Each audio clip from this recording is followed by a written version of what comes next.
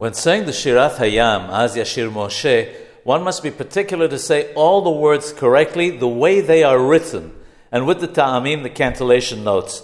Some words deliberately do not follow the grammatical rules because we're concerned that they may be misunderstood. For example, one must say the phrase Mi Kamokha ne'edari b'koach with a kaf and not a chaf in the word Kamokha. In truth, grammatically speaking, KHamokha would be more correct.